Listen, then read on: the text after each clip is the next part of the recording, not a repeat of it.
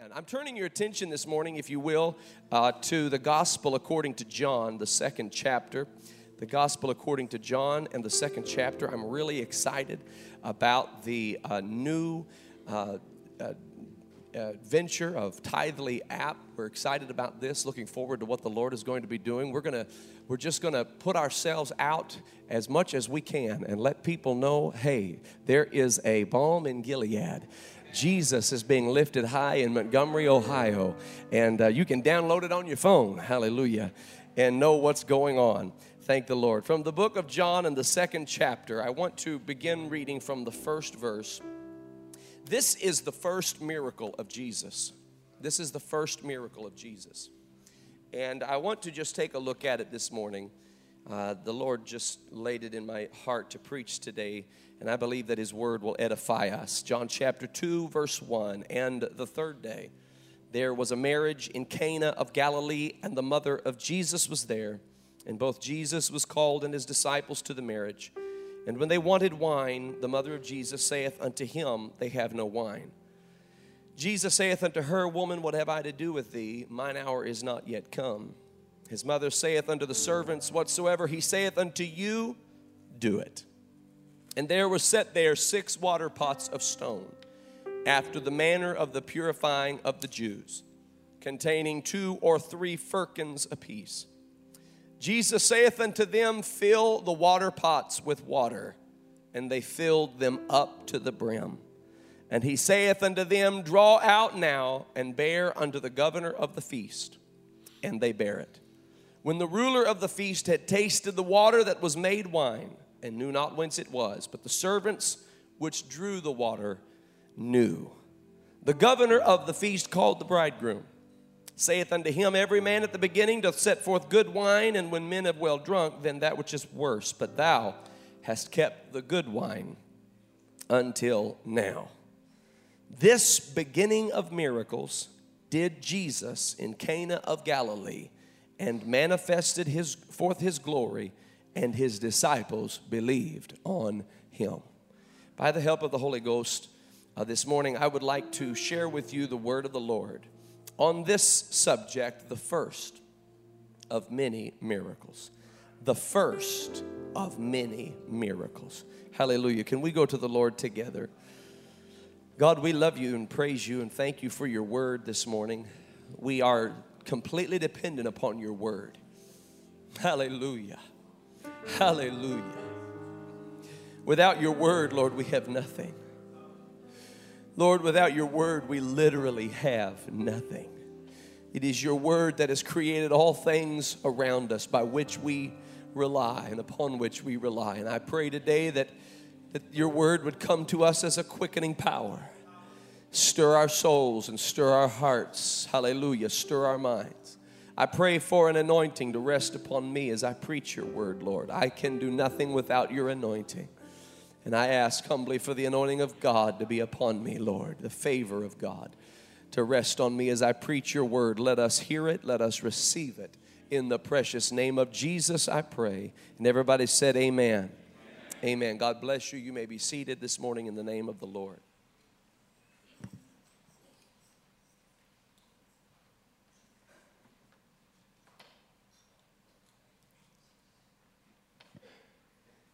There's something so special about a wedding day.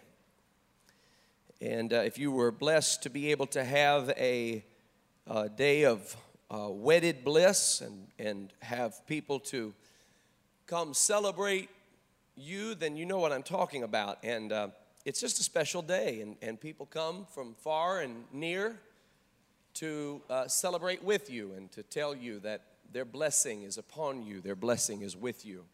And it's just a wonderful day.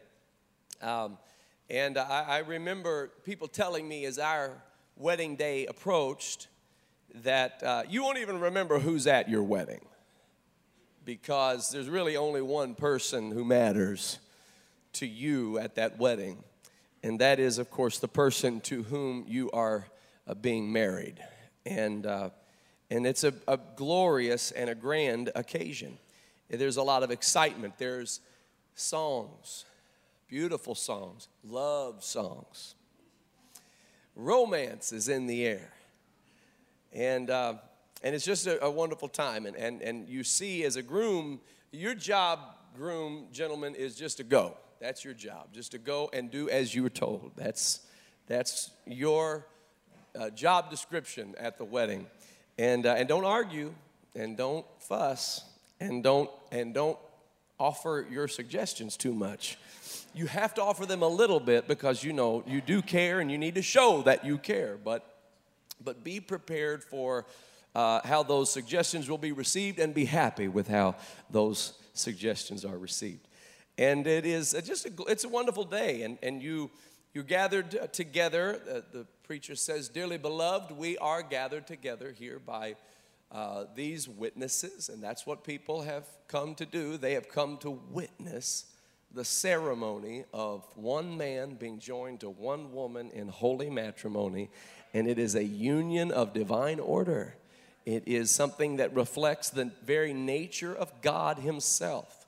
And the husband is to love his bride as Christ loved the church, and the bride is to submit to the husband as unto the Lord, and then the man is to submit unto her in love, and there's a mutual submission that occurs, and it typifies, and it actually exemplifies the very nature of God. You see his power and his grace on display in a godly marriage. And what does it do? It produces strong families, and it produces strong homes and strong communities and strong nations. And it's just an amazing experience. And there's something beautiful about coming together and people having accepted your invitation and arriving there and celebrating with you. They're there to celebrate you and this person that you are marrying, and as a couple, and it's something very unique about seeing people who you normally don't see together.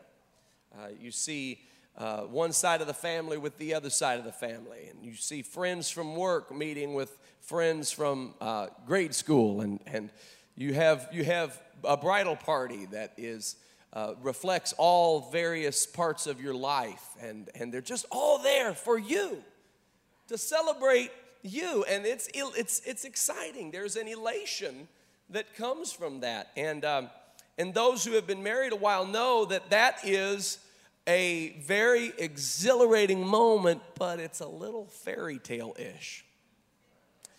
And you need to understand that when the lights fade and when the last rice falls, life begins. And it doesn't have a soundtrack like every other part of your wedding had. You don't have the crooners in the background singing about, I don't know, 3 coins in a fountain, when a man loves a woman and all this. So you don't have all that going on in the background of your life. It's real life.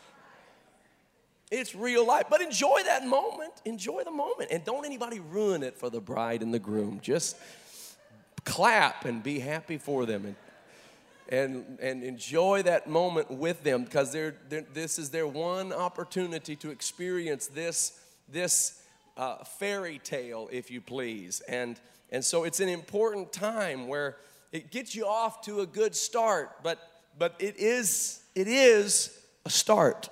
That's what it is. It's a start, and and it's very important that you recognize that there's going to be a real life that follows thereafter. I remember when we were on our honeymoon, and we were just living in this fairy tale, and I remember making the statement, and I'll never forget making this statement, because I've tried to pull it back so many times. And once you say something, it's just out there in the ethos, And this is what I said. I said, this is great. This is awesome. This is wonderful. But I can't wait for real life to begin.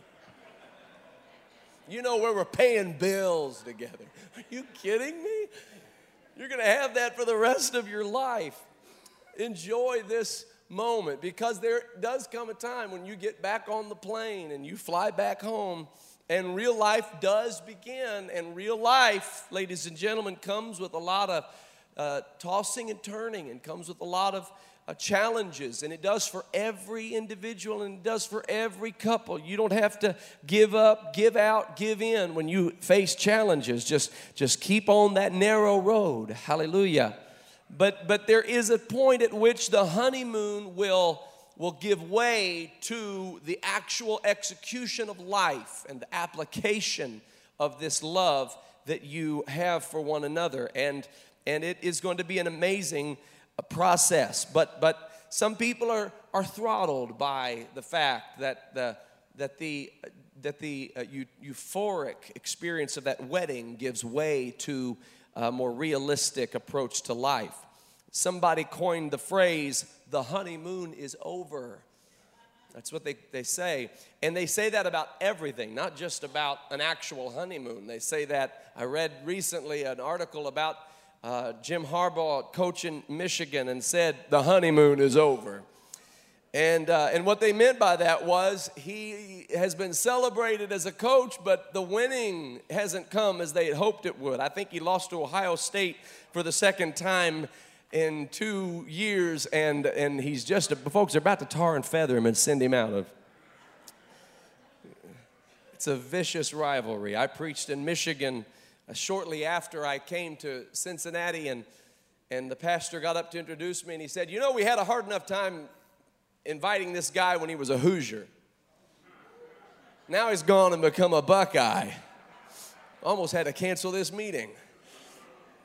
I said, "Okay, well, we'll try to deliver the word of the Lord." But folks, the honeymoon is about over for Coach Harbaugh. And what they're talking about is that euphoric feeling that everybody had of bringing in a Hall of Fame coach and bringing in this star-studded cast, and the elation was high, the jubilance was high, and then all of a sudden it changes when struggles begin and when challenges arise. And that's going to happen it'll happen in your marriage. Challenges will arise.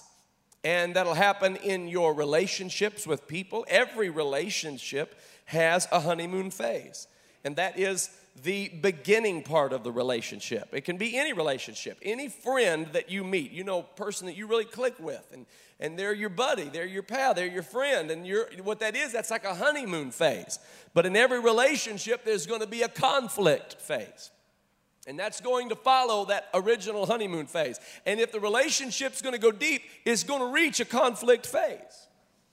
It's just going to, because the honeymoon is, again, it's fairy tale-ish. It's good, it's great, but it gives way to application of principle, and that's where personalities get involved, and human dynamics emerge, and people begin to really express themselves and begin to open themselves. And when they do that, you really get to know the individual, the person, and that's where conflict starts.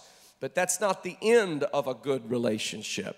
A good relationship will survive conflict and make it to the conflict resolution stage. Go there, ladies and gentlemen. It's worth going there. There's beauty in resolution. There's power in resolution. It's one of the most satisfying experiences a human being can have, to resolve conflict and come to a point of forgiving, come to a point of surrendering and submitting and loving in spite of one another's flaws. It's really easy to love somebody when you don't know their flaws. And in fact, if you love them without knowing their flaws, you really don't love them. You think you love them. It's once the flaws begin to emerge and you choose to love them in spite of the flaws that you're really loving that person. Because what you did love was you loved that individual for who you thought they were, who you wanted them to be, and who you hoped they would be. Then the flaws start emerging, and now you've got a choice. Do I really love this person like I thought I loved this person? And so then you have to make that choice. Make that choice. Love your neighbor as yourself. Hallelujah. Love one another even as Christ has loved you. Go ahead and forbear one another in love. Forgive one another. Be ye kind one to another. Hallelujah. I don't expect anybody to shout, but in Jesus' name, it's something we better get in our soul, that we love one another. Real love. I'm not talking about Hollywood love. I'm talking about real love. I'm not talking about I'll love you till I get tired of you and then move on to the next person kind of love. I'm talking about real love. Love through the conflict, love through the honeymoon, love through the conflict, and love into that glorious place called resolution. Hallelujah. And so weddings are this really remarkable demonstration of how a life of love can begin. But you have to love beyond the wedding, and you have to love beyond the marriage initiation, and you have to move into a love that lasts for a lifetime. Hallelujah. There's commitment involved in loving for a lifetime. And there is choices that are made that say, I'm going to love regardless of what may come my way. That's love that lasts for a lifetime. And so Jesus was at a wedding. This was his first miracle that took place. And while he's at this wedding, you know, he's probably like everybody else who's at a wedding. He's probably thinking, you know, this is beautiful and this is wonderful, and these two make such a great couple, and I'm happy for them. I'm not gonna give them any foreboding words. I'm just gonna clap and throw rice and drink punch and eat cake and tell everybody, you know, that I'm glad to see them when I see them. And all of a sudden, in the middle of this wedding, his mother comes to him and says to him, Jesus, they have no wine. They have been taking this wedding now to some period of time, and they have run out of wine. Now, before I go any further, I want to just say that this story in the Bible is not a biblical endorsement of alcohol. All right? Somebody said amen. It's not a biblical endorsement of alcohol. Number one, we know Jesus was not an alcohol drinker because he was a Nazirite. And as such, he took a Nazirite vow, and he did not drink alcohol. We also know that this was a Jewish wedding, which means that it was kosher wine. And that means that it was heated to a particular degree of temperature that would have removed all of the fermentation and opportunity for fermentation. As a matter of fact, kosher wines are many times considered to be less than enjoyable because they don't have fermentation and they don't have a great taste. And some say that it was purposefully done that way as to delineate between the Jews and the Gentiles. The Gentiles will never want this stuff. That's what some say. And so it was a different kind of wine. Some people read this and think, oh, they had wine at the wedding. And they'd go run down to the liquor store. No. You got to keep it biblical now. You got to keep it biblical. This is not a biblical endorsement for alcohol. Jesus wasn't making sure everybody, all rounds on me. That's not what was happening here. That's not what was happening here. This was Jesus we're talking about. He's not a fake Messiah. He's not some kind of a Hollywood playboy. That's not what he was. He wasn't partying it up. Hey, he had meat that people know not of. He didn't need some kind of an artificial introduction into his body that would give him some kind of a temporary earthly high. Hallelujah. His joy came from the presence of the Lord. His peace came from the presence of the Lord. Hallelujah. And so this experience is such that they had wine that was kosher, and this was grapes that was prepared to be a particular drink that was in fact called wine in John chapter 2. And Mary, the mother of Jesus, came to him and said, Jesus, they have run out of wine. And Jesus said to her, woman, what have I to do with thee? Mine hour is not yet come. She said, you don't understand. She said, this wedding has been beautiful. Things have been good. Things have been right. And the bride has been happy. And the groom has been excited. And the families have been getting along. And the friends and the neighbors have come in to celebrate. And it's a wonderful occasion. It's an enjoyable occasion. Things have been going well. And yet in the middle of things going well, there has been a depletion of something. They've run out of something. They've run out of wine.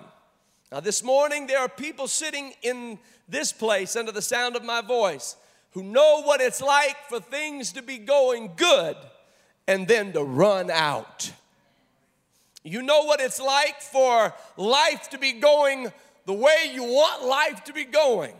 And then all of a sudden you realize that you're running on fumes. You've run out of what it was that you had banked on, that you had counted on, that you thought was going to be there for the long term, the long haul. But she said they've run out of wine. Jesus said to her, woman, what have I to do with thee? Mine hour is not yet come. Her response to that was that she ran over to the servants and said, whatsoever he says unto you to do, do it. Now, folks, this is our attitude, and this is how our attitude needs to be. There are moments in life, and there are moments in walking with God where we have an elation experience, an encounter with God, and we feel good about that encounter with God. We enjoy this message of His truth. The gospel of Jesus Christ is the greatest message that has ever been preached, that has ever been told. And I want you to know that it is the only message there is to preach. Somebody said, what are you going to preach this morning? And the response to that is simple. The gospel of Jesus Christ. Now, we can approach it a number of different ways. We can approach it from the story of David, or from the story of Daniel, or from the story of Moses. We can approach it from the story of Jesus turning water into wine. We can approach it a number of different ways. But when we get done preaching, we better have preached the gospel of Jesus Christ. Hallelujah. And when I say the gospel of Jesus Christ, let me be clear. We're talking about the life of Jesus Christ. And we're talking about the suffering of Jesus Christ. And we're talking about the death of Jesus Christ, the burial of Jesus Christ, the resurrection of Jesus Christ, Him showing Himself alive by many infallible proofs, Him ascending on high, pouring out the Holy Ghost, coming again, hallelujah, to bring His bride home. Ladies and gentlemen, that's the gospel of Jesus Christ, and it saves to the uttermost. I said it saves to the uttermost.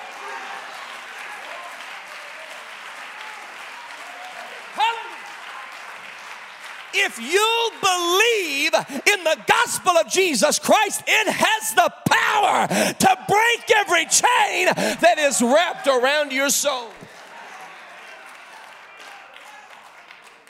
Hallelujah. You can believe whatever good news you want to believe, but the gospel of Jesus Christ is the real good news. Hallelujah. The good news outweighs the bad news. I don't have bad news and good news for you this morning. Which one do you want first? I just have good news. Hallelujah. I got good news. I said I got good news. Now, if you want bad news, go log on to Twitter. If you want bad news, go get on Facebook. If you want bad news, go ingest everything that is constantly pumping you full of what's wrong and what's bad and what's going to be bad. But if you want the good news, come to church and hear that Jesus saves. I said Jesus saves.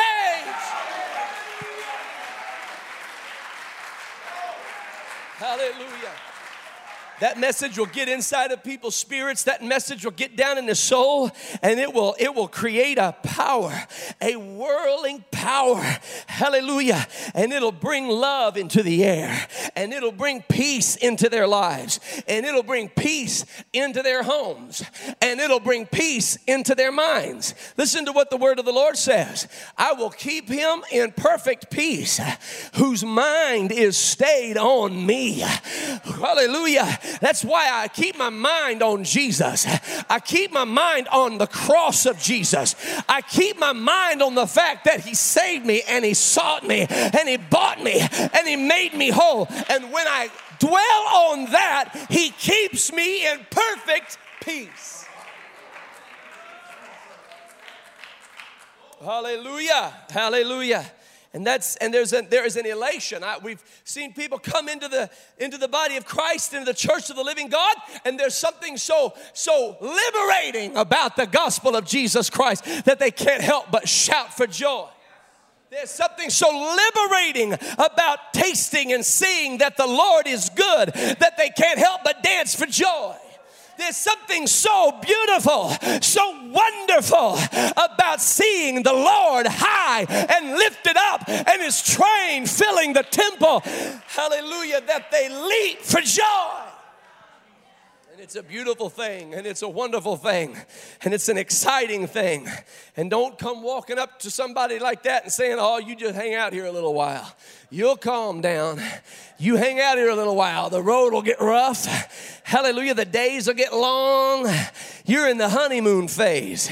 But one day that honeymoon phase is going to be over and real life is going to set in. You know, ladies and gentlemen, with Jesus, you can just continue in this state, in this constant state of adoration, in this constant state of overjoyed at his wonderful peace and his perfect love and his boundless power. You can stay in an extended and suspended state of affection for the Lord. And yet, so many times, we let the world kind of come in on us. We start thinking thoughts we used to think. It's the body of this death. As long as we've got, Paul called it the body of this death. As long as we've got this flesh and blood and bone, it's a corruptible thing. It's actually, I don't mean to be depressing, but it's in the process of dying right now. Every last one of us, we're closer to down. I'm going to depress everybody. You ready for this? You're closer to the grave today than you were yesterday. Closer to the grave tomorrow than you were the day before. That's the nature of this body. This body is corruptible. Thank God that when this corruptible shall put on incorruption and this mortal shall put on immortality, we shall be changed. Thank God. We ought to shout about that every day. And we better never fall in love with this world, because this world is full of the death we're trying to escape. When we start thinking in terms of how the world would think and how we used to think, and we have a term for it. We call it backsliding. And we were running the race with patience, the race that was set before us, and we were making good progress. And then we started to think wrong, and we started to dwell on things that we shouldn't dwell on, and we started to hear gossip, and we started to entertain resentful feelings. And somebody hurt us. That's a biggie. Somebody wounded us, and that wound inflicted us and kind of threw us off our track a little bit, and we start like backsliding, like the moonwalk. We're just going backward. It looks like we're walking forward, but we're not making progress. We're going backward, backsliding, and something begins to happen. And Mary walks to Jesus and says, look, I know this has been great, and I know this celebration has been lovely, and I know there's love in the air, and we got love songs and praise songs, and everything sounds good and everything looks good, but we've run out of something very important. We've run out of that ingredient. And we need a refreshing, and we need a restoration, and we need a replenishing. We need And I'm going to tell you, she knew where to go when she needed something. I said she knew where to go when she needed something. And I wonder if there's somebody in the house of God this morning who knows where to go.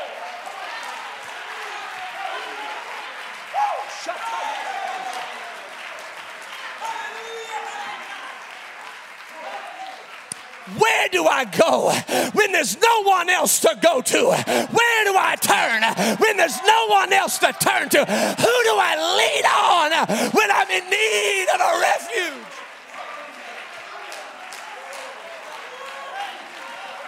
I go to the rock. I know he's able. I go to the rock. I go to the rock.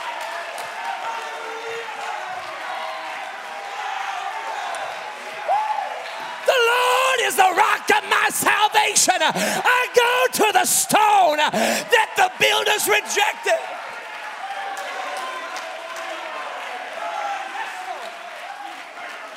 I run to the mountain, and the mountain says, stand by me.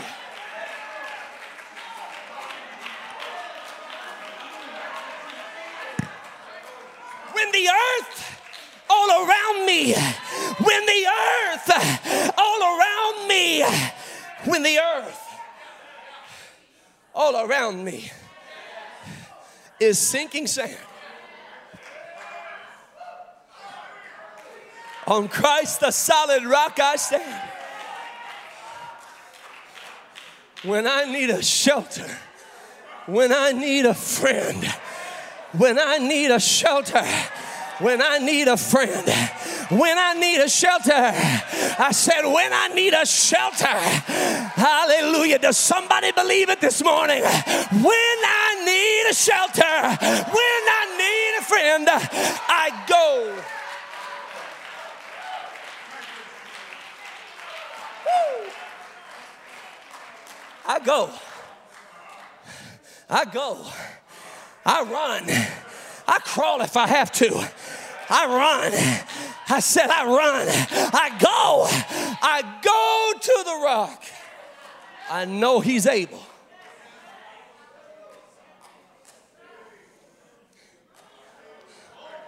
I don't know when it happened.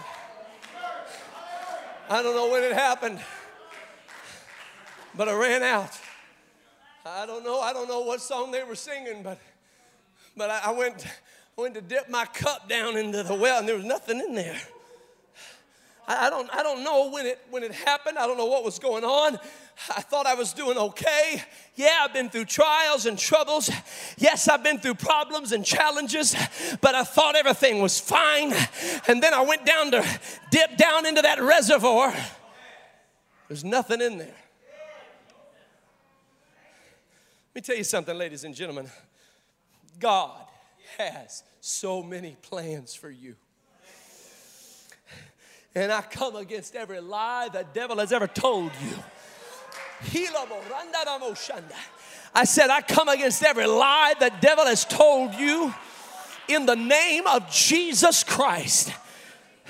He has concentrated your attention on your pain, on your burdens, on your troubles, and on your trials. He's making you bitter.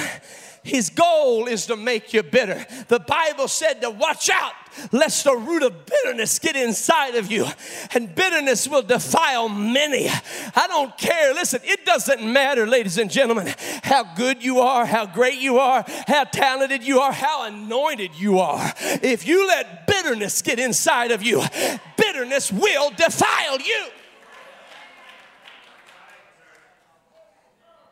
And you've been concentrating on that. People celebrating all around you, throwing rice, waving palm leaves, dancing, giving God the praise. There's a wedding going on. Folks, there's a marriage supper of the Lamb about to happen. And we're enjoying the courtship of God as the bride of Christ. And you can't even enjoy it because you're over here letting the devil drain from you everything that you've ever held dear, everything that you believed, everything that you wanted from God. It's just draining. You don't even know. It's a slow drain. And you won't know until you try to dip down in there and there's nothing there. Jesus. They need wine. Jesus, they need wine. Listen, God has many things for you to do. See, Jesus, there are so many things that are getting ready to happen in your life. Oh, I wish I could take a little while and preach to you about a woman with an issue of blood who for 12 years went looking to physicians for help, but to no avail.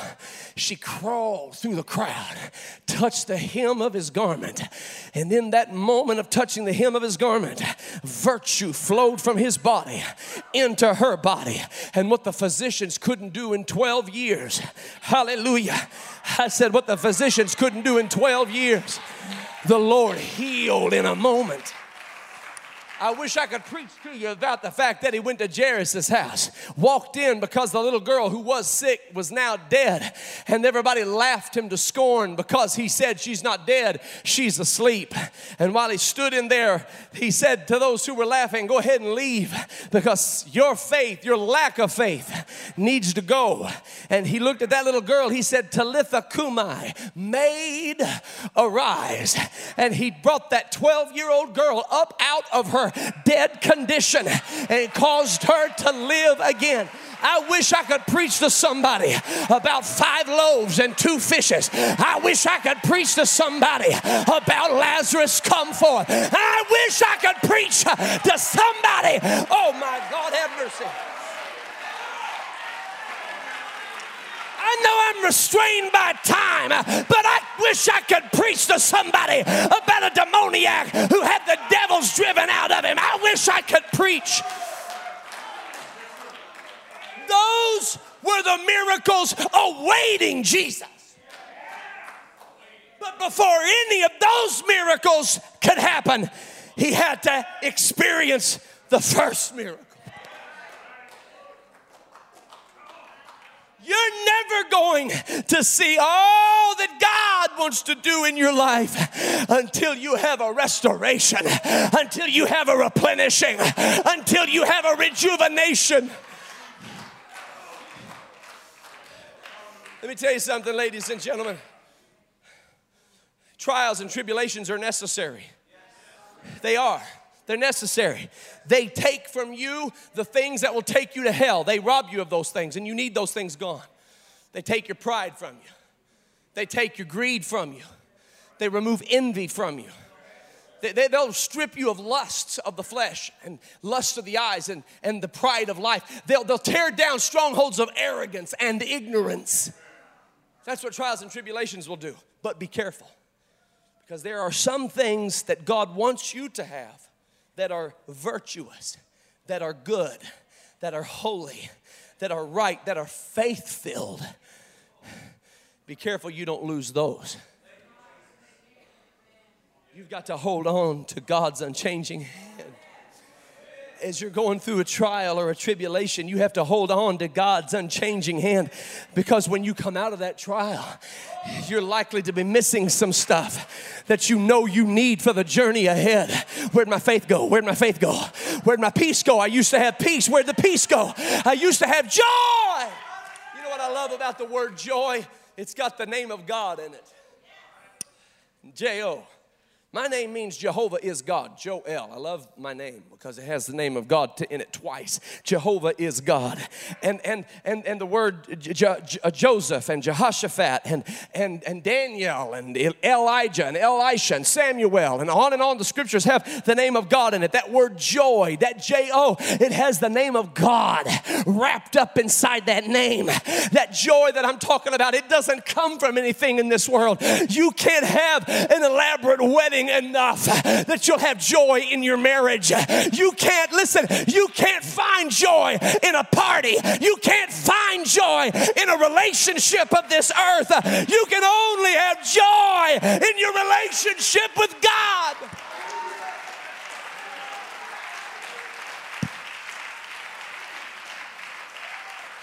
Hey, while the trial is stripping you of your pride, don't let it strip you of your peace. While the trial is stripping you of your arrogance, don't let it strip you of your joy. Because God has stuff He wants to do through you. God has Lazarus He wants to raise from the dead. God has blind men He wants to open their eyes. God has deaf men He wants to open their ears. God has multitudes He wants to feed.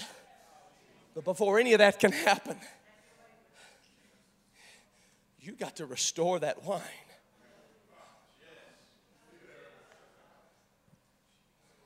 Jesus, they have no wine.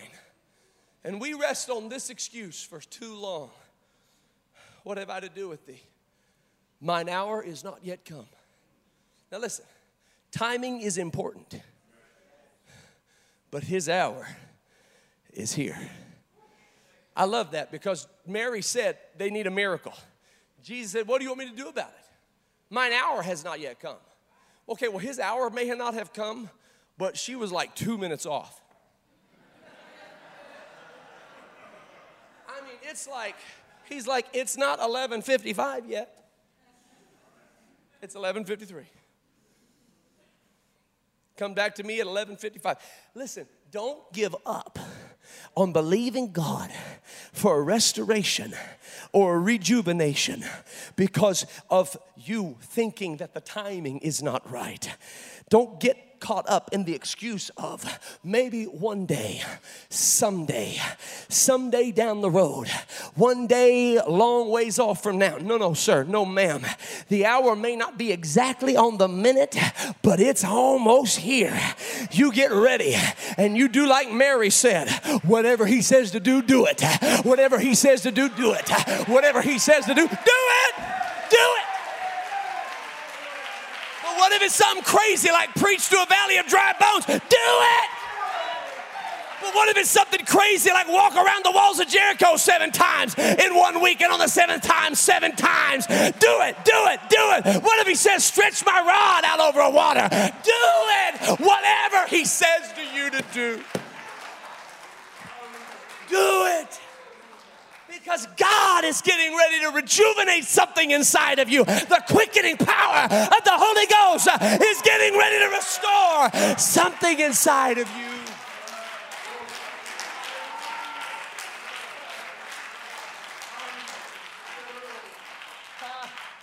Hallelujah.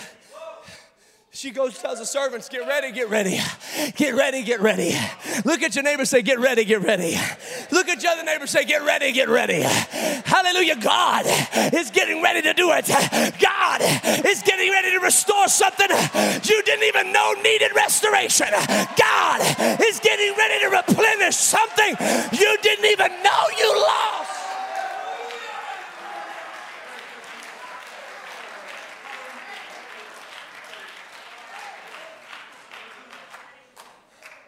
Hallelujah. So many things waiting, but the first of many miracles has to take place when I empty the vessel. I need 7 vessels empty, Jesus said. All right, let's go get, I don't know what's in these vessels. People put all kind of stuff in crazy places. This one's got like, safety pins and bobby pins, and this is the coin holder vessel. Empty it. Dump it out. Dump it out. This got flour. Dump it out. This has got salt. Dump it out. Get rid of everything that's inside the vessel. Let me tell you something. I don't know what you got inside of you, but empty it out. What do you think we're doing when we say, come to the altar? You think that's just some obligatory thing we do at the end of every service? No. You got to understand. We're saying, empty that vessel. Hallelujah. Empty that vessel. All that junk that you have in your soul. Hallelujah. Listen, I'm going to just tell you how I do it. I don't even know what stuff I got in me until I sit down to pray and I say, God, if there's anything in me that's not like you, take it away. Take it away. Now, I'm going to tell you something. Be ready. Be prepared. Because if that thing has got itself wrapped around the inside of you, there's going to be a part of you to come out with it. Take it away. Repent before the Lord. Empty that vessel of the bitterness, of the resentment, of the hate, of the carnality. Empty that vessel. Lay that unforgiveness down. Lay that love of money down. Lay that lust down. Lay that envy down. Lay it down. I'm going to tell you something, I can't preach that hard enough. I can't preach that thoroughly enough. I could preach it for the next 45 minutes and I would not have scratched the surface of how important it is to preach things out of people's spirits, out of people's souls, uproot it, get down under, don't just chop off the bud, the blossom, the stem, get down into the root of what it was that started this growing in you anyway. Get down deep to places you don't let anybody go, to places you don't like to talk about. Get down deep and uproot that ungodly thing that's trying to defile your spirit. Hallelujah. I need 7 empty vessels. I don't need people that have it all figured out. Don't be walking up here full of your stuff. If we want God to do miracles in us, then we have to give him an empty vessel to work with. So all my opinions, I don't care if I got a degree in those opinions. I'm emptying myself of whatever it is that I think. Let me tell you something. Empty yourself of all of it. All the stuff you used to think, all the stuff somebody else told you to think. Get rid of all of it and come bare before the Lord and say, God, I need a miracle of restoration. I need a miracle of replenishment. I need a miracle. I need you to do it in my spirit, Lord. You know what the scripture says? It says, repent ye therefore and be converted, that your sins may be blotted out when the times of refreshing, when the times of refreshing shall come from the presence of the Lord. I'm going to tell you what you need more than anything. You need a time of refreshing that comes only from the presence of the Lord. You need it more than you need anything else. A time of refreshing that comes from the presence of the Lord. And Jesus said, fill the water pots with water. You know what the scripture says about water? It speaks of the washing of water by the word. When you open this word and you read this word and you let the word of God minister to you, ladies and gentlemen, you are being washed, cleansed, purified. Praying the word of God, it is washing you, cleansing you, purifying you. Fill the water pots with water. And when they reach the brim, he'll turn it into wine. This will be the first of many miracles to come. You want to see the blind see? You want to see the deaf hear? You want to see the dead raised? Maybe I'm not touching on things you've specifically asked God for. Maybe you need to elevate your prayers. If all of your prayers were answered in the last week, the prayers you've prayed in the last week, how many people would be saved? If all of your prayers were answered, the ones you've prayed just in the past month, how many people would be healed? How many people would be saved? How many people would be delivered from chains of bondage? Maybe we need to be elevating our prayers beyond, Lord, keep me safe. We feel real noble because we say, Lord, keep me safe and keep my kids safe. What if God answered all of our prayers? What if God was a prayer answering God? I wonder how much more, can I get down into people's business right now in the name of Jesus? I wonder how much more we would pray if we believed God was a prayer answering God. I wonder how much more we would spend time in his presence petitioning the throne of God, coming to him with our supplications and our intercessions if we believed what we say we believe.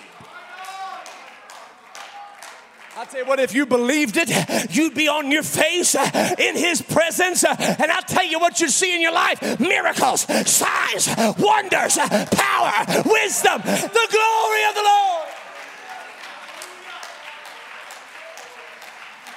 Hallelujah.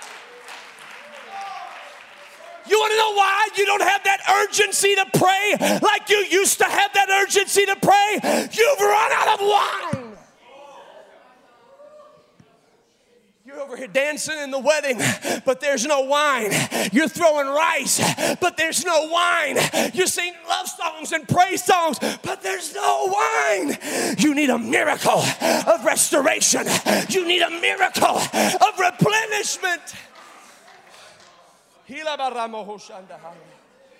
Hallelujah. Hallelujah. Hallelujah. Before any of those other miracles can happen, this miracle has to happen first. Now, if you've not received the gift of the Holy Ghost, ladies and gentlemen, that's the very first of a multitude of miracles to come your way. Hallelujah. If you say, I don't know that I need to receive the Holy Ghost. Oh, you're wrong. You need to receive the Holy Ghost. Let me remind you, except a man be born of the water and of the Spirit, he cannot enter into the kingdom of heaven. The Holy Ghost shall be in you to lead you and guide you into all truth. Hallelujah. The love of God is shed abroad in our hearts by the Holy Ghost. You need the Holy Ghost. That's the wine. That's the wine. And you can't put it in an old wineskin. It's got to be in a new wineskin. It's got to be in an empty vessel. You say, I don't know that I would ever be able to receive the Holy Ghost. I can't imagine myself speaking in other tongues. Oh, don't worry about that.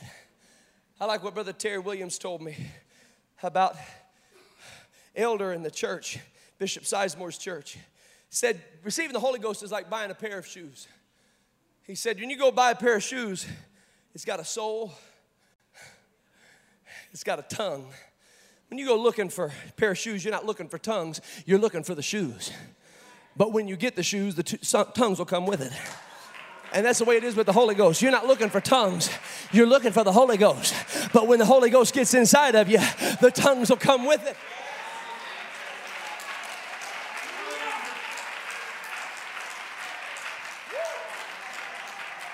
Now let me explain to you real quick how this works. It's not hard. It's not hard. You see it in John chapter 2 when they needed wine. Jesus said, fill the water pots with water. This is how receiving the Holy Ghost works. First, you empty the vessel. You repent ye therefore. Get it all out of you. Just tell God, Lord, I turn from my sins and I trust you to give me power to walk away from my sinful living. And you repent from your sins. And then you stand there as an empty vessel and you say, all right, God, fill me up with the power of the Holy Ghost. The first thing he does is he fills you up with water. Those vessels are like our soul, and the water is like our praise. This is why if you're praying in the altar worker will many times encourage you just to praise the Lord. Get lost in praising God. Get carried away in praising God. Just pour effusively your praise upon the Lord. And it goes something like this. I love you, Jesus. I praise you, Jesus. You're worthy, Lord. You're wonderful, God. I love you with all my heart. I believe you'll fill me with your Holy Spirit. I love you and I praise you. I worship you. You're holy. You're wonderful. You're righteous and mighty. Yeah, that's what it's like. But the whole time you're doing that, you're filling the vessel with water. So it starts down here. Lord, I love you and I praise you. I magnify you. I lift up your name. You're wonderful. You're holy. There's nobody like you. No one next to you. No one above you. No one beneath you. You're greater than all things. You alone, high, lifted up, the most high. Hey, get ready, because when that water of worship reaches the brim, it's going to change. I said it's going to change.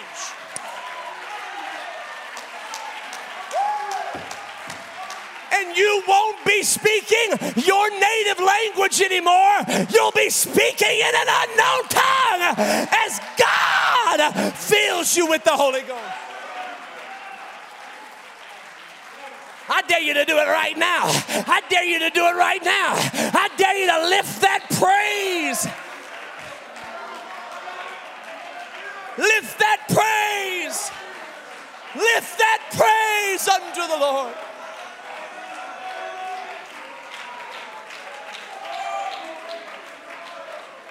Hallelujah. Hallelujah. Hallelujah. Hallelujah.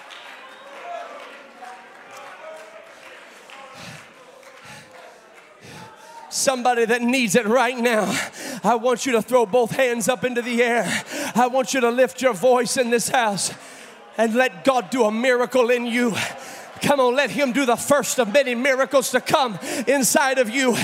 If you don't yet have the Holy Ghost, ladies and gentlemen, get ready, because God wants to fill you with the baptism of the Holy Ghost. If you've had the Holy Ghost for a long time, but need replenished, need restoration, need the wine to be restored, God will do it right now. God will do it right now. God will do it right now.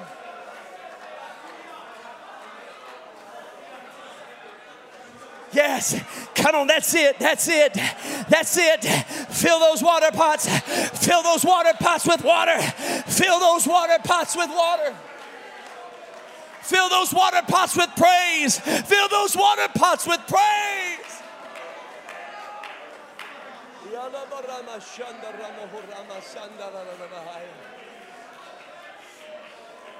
Hallelujah. Hallelujah. Hallelujah. Hallelujah. Hallelujah. Hallelujah. Hallelujah. Come on, I want somebody that needs a replenishing. I want you to come right now. Come right now. Whatever He says unto you to do, do it. That's it. Whatever He says unto you to do, do it. In the name of Jesus. Come on. Come on. That's it. In the name of Jesus. That's it. In the name of Jesus. Come on. That's it. God's got something for you right now. He wants to restore you right now. He wants to replenish you right now. Come on. That's it. In the name of the Lord. In the name of the Lord. In the name of the Lord. In the name of the Lord. Somebody that wants to receive the gift of the Holy Ghost. Come on, come on, come on. That's it, that's it. I need some elders and ministers to come help me pray. In the name of Jesus, God has something for you. God has a miracle for you. God wants to change your life. Yes, He does. Yes, He does. Come on, that's it. All across this house. All across this house. Let the power of God move upon you.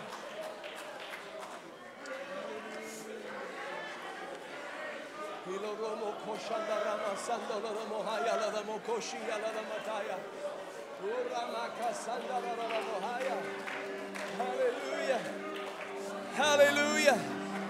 Hallelujah. Hallelujah. Hallelujah. Hallelujah.